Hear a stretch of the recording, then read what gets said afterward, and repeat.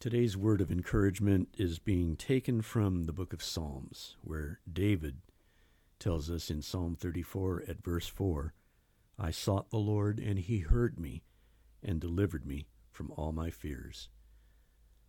This really is a comforting passage to me, because David was familiar with times of trouble and concern and being anxious about his safety, whatever it might be. He went through numerous trials in his life, but he knew where to turn. He knew where his confidence was to be found. And the first thing we see him doing is seeking the Lord. Now that can be done in different ways. We can seek the Lord by reading his word, as we should. We can seek him in worshiping him, as we should. We can seek him by gathering with other saints, maybe going to someone we have confidence with to help us in a difficult time. But I think what David's emphasizing here is seeking the Lord in prayer. He took his trouble to God, laid it out before him, let him know what he felt about whatever situation he might have been facing, and being able to let the Lord deal with that. Just having the confidence in God that he'll take care of it. And the comforting thing is David says, he heard me. Mm-hmm. This is how God will respond to our prayers. This is why he wants us to turn to him. He wants us to express our concerns, to bring our cares to him, not because he needs the information, but because he wants us to express that to him, because we're going to be demonstrating our trust in him to deliver and to answer that prayer. And it's going to deepen the relationship between us. I go to God because I need to, not necessarily because he needs me to. He knows what's going on. But I need to understand what's going on in my life. I need to understand where I need to take that problem.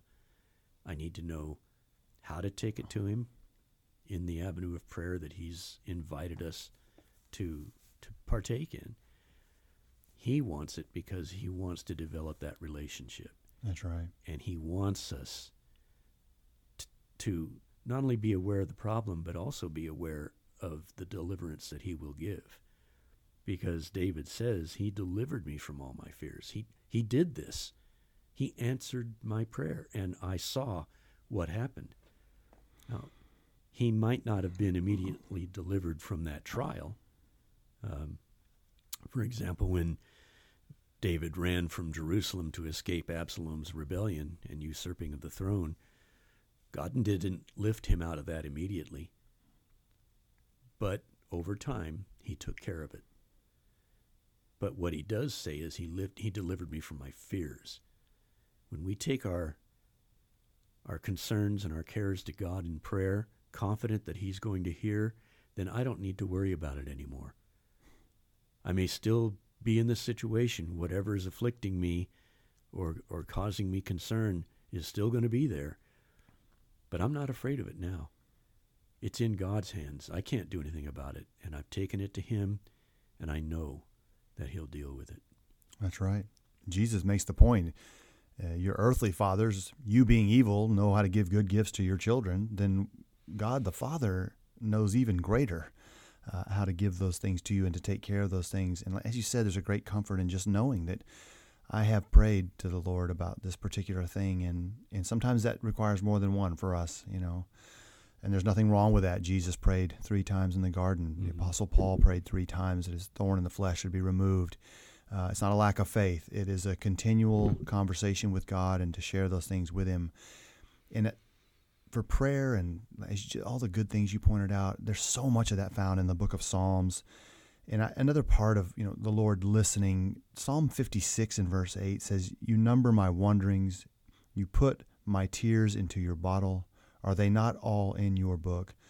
So you talk about pain and anguish and that we shed tears and we're scared, we're worried. There are all kinds of things that happen to us.